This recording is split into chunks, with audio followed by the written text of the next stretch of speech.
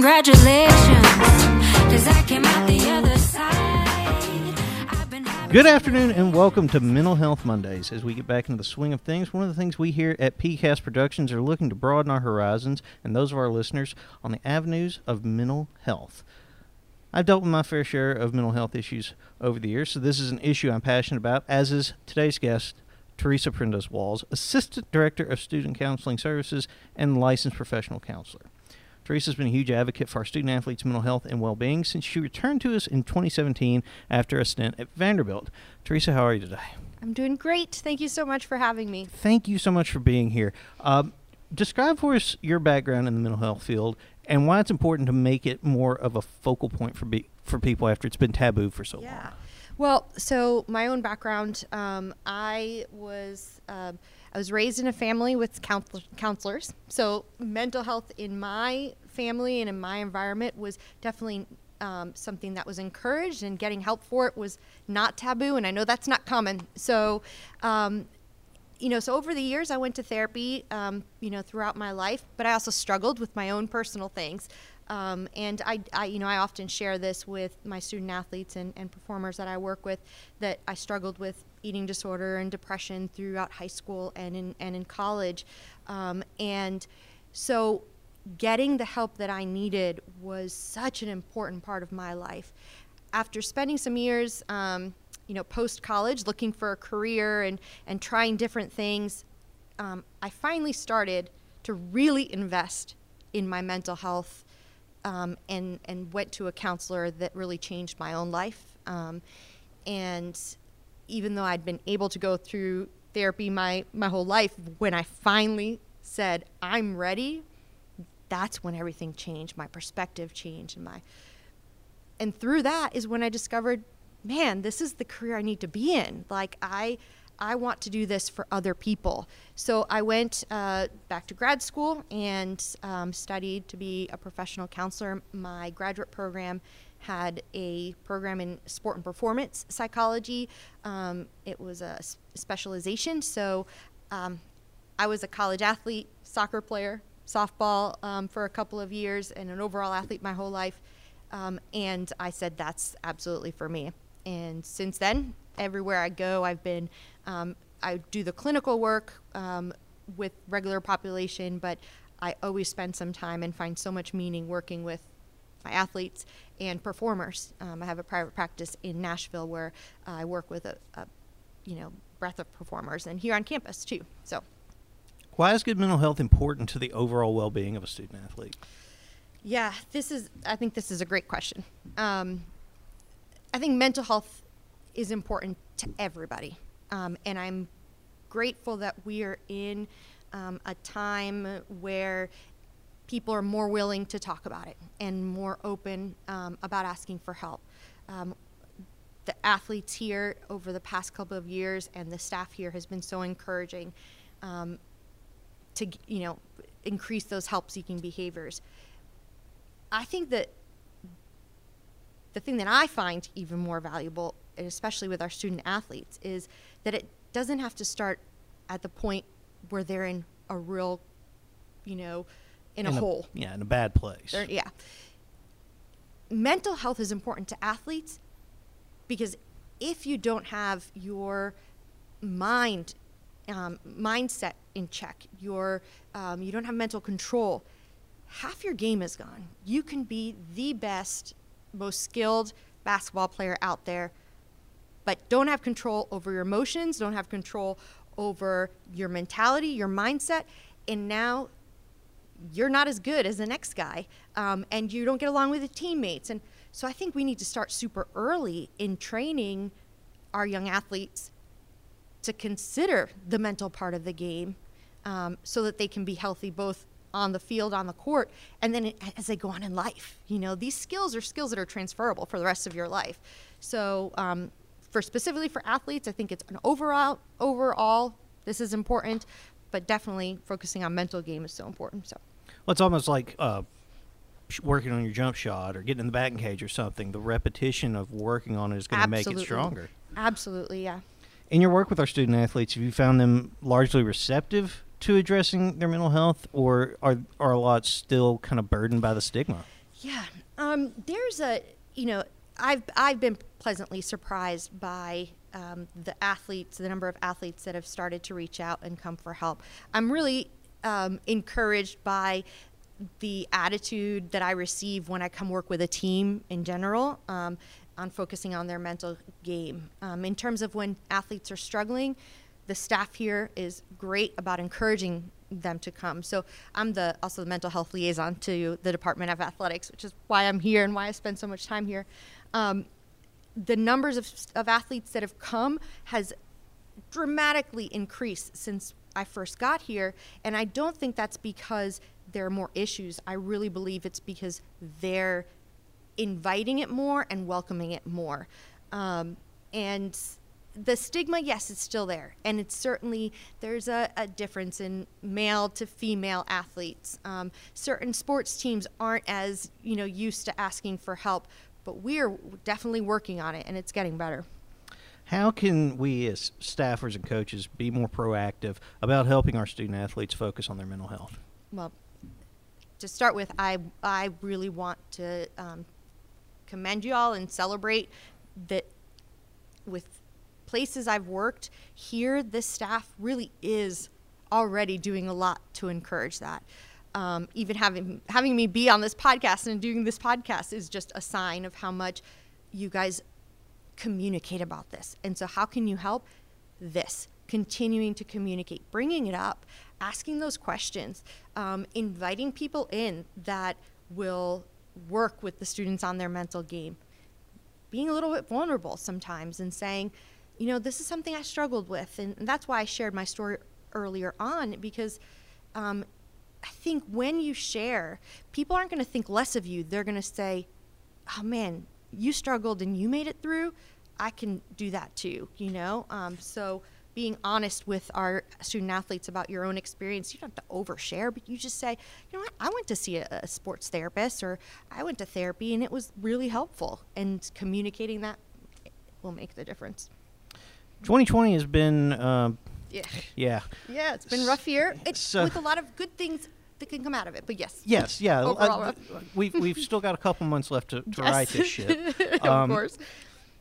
Just in this climate of fear and hostility and everything else, just how important is self-care for people?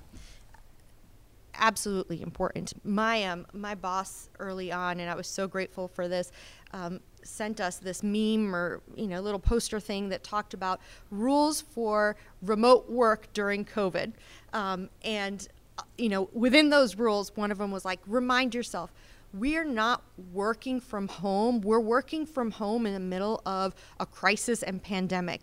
We're trying to do both our jobs and manage some of the trauma of the things that have been going on in 2020. So the expectations that you may have had for yourself for how you work or how the team is doing need to shift, accordingly, and have some self-compassion.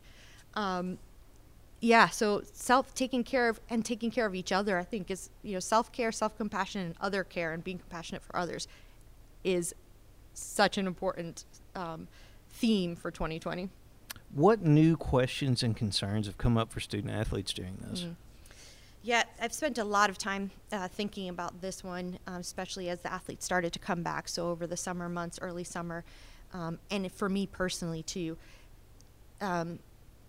For me, one of the biggest things that drives me and gives me meaning is a challenge and finding something new and having to figure it out and beat it. So when pandemic started and we were shifting our counseling center to online, it was something new, man, I was alive. And then when that kind of started falling into place, I was finding myself kind of, what am I doing? And then I started thinking about the athletes coming back. What's the thing that gives them the most meaning? Viktor Frankl wrote a book, Man's Search for Meaning, and he talked about the importance of having the things that, knowing what matters to you and gives you meaning, and being able to fully embody those things. And that's when that anxiety and depression set off to the side. But when you lose that meaning, you start to feel that thunk. So these athletes, for the most part, and that's generalizing it, for some it's a little different, but for the most part, competition and competing that gave them, that was their why. That was their absolute why. Now that's missing right now for most of them. And I think they find themselves kind of like, well, what am I doing all this for?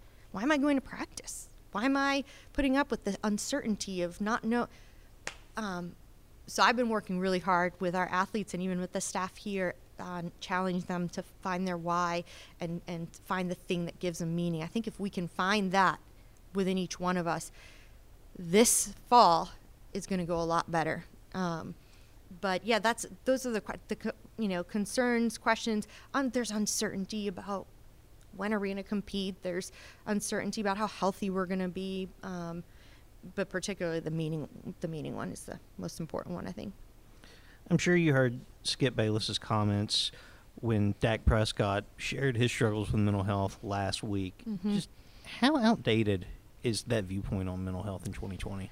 Yeah. So, for those of you that don't know kind of the context behind it, Dak Prescott was just very open about his own issues with depression and his own issues dealing with a death by suicide in a family member and COVID, and as a leader was just really vulnerable. And then Skip Bayless commented how that's a weakness, that if you're a leader, you shouldn't be sharing that stuff, because how is someone supposed to have confidence in you and following you? And I think that's just utter pardon my language. I don't get to drag the beat button out very often. Well, you will. I've been controlling myself this whole time. I do. I think it's BS. Look, what we've learned is that when we're vulnerable, when people are open, others are willing to be more open. I heard later that Skip Bayless said, he tried to retract his statement saying, well, what I meant was that if he was going through that, he should have found help earlier or something. Well, you know what? How's someone supposed to find help earlier if people aren't open about the fact that this is going on, So in some ways it kind of works against itself. Above all, as a leader, he's the best person to come out and share what he's going through, because that's going to teach other guys, yep, you know what, this is okay for me to ask for help. It doesn't mean that you can't step out onto the field and still kick ass. Like, you can do that, and it's going to be hard, and yes, you're depressed, but you're getting some help.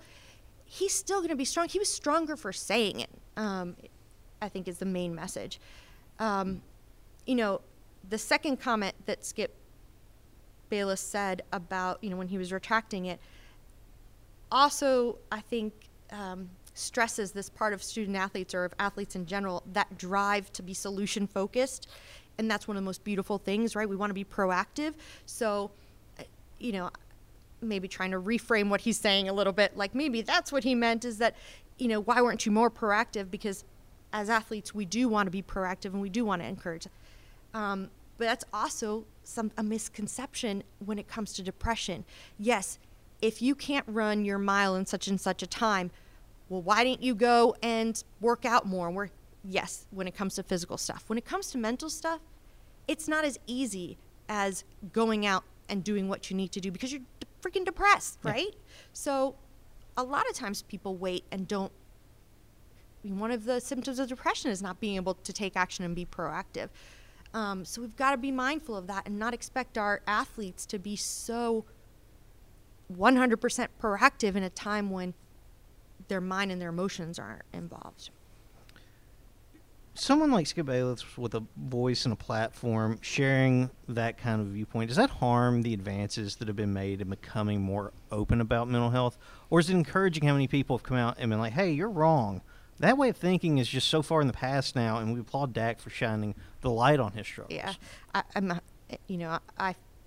So I'm a reframer. I look at the positive side of, how can we turn this into something positive? And I think what you just said is right. He made that comment. He made himself, for most people, I think, he has probably people who agree with him, and there are probably people on listening to this podcast who would agree with him. But his comment, as BS as it was, brought light to it again. and rallied people around saying, we're not going to take that anymore.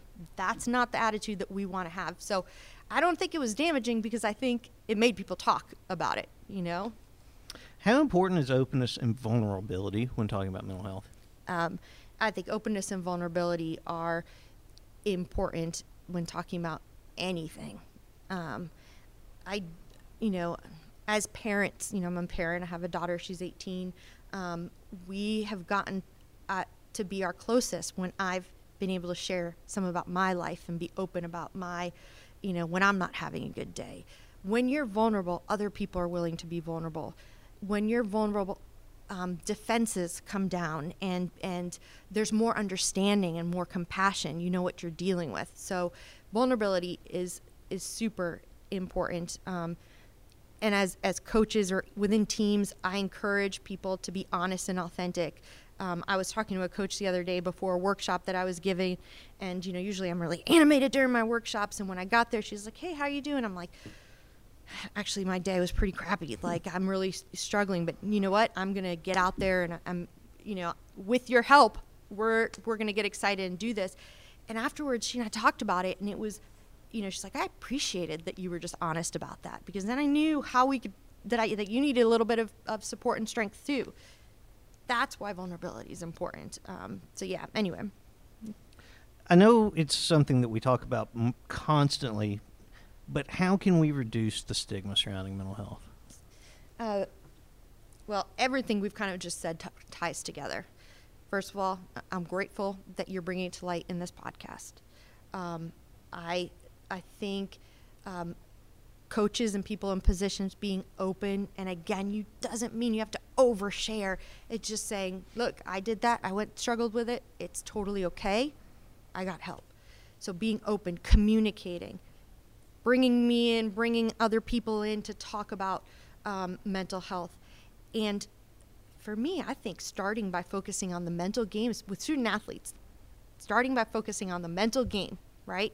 Because that's a tool. Their mind is a tool that's going to make them a better athlete. And when you can open the door through that, like, dude, I'm gonna make you a better performer out there. This is a performance enhancing tool. Then we start the conversation about the mental game, mental health, blah, blah, blah. And then suddenly they feel like, okay, you know what, maybe it's easier. Maybe I can talk when they're in their worst parts, when they are clinically going through some more intense stuff, personally going through some more intense stuff. So that's, I think, start by introducing it in one way that's going to help their game, and then open that dialogue. That gives them kind of the tools to adapt and adjust whenever they do have those mental health hurdles. Absolutely. And we're one of the focuses of this department, one of your missions is the student athlete experience, and we're building athletes that we want them to carry these tools outside of here. They're not going to be able to play basketball maybe later.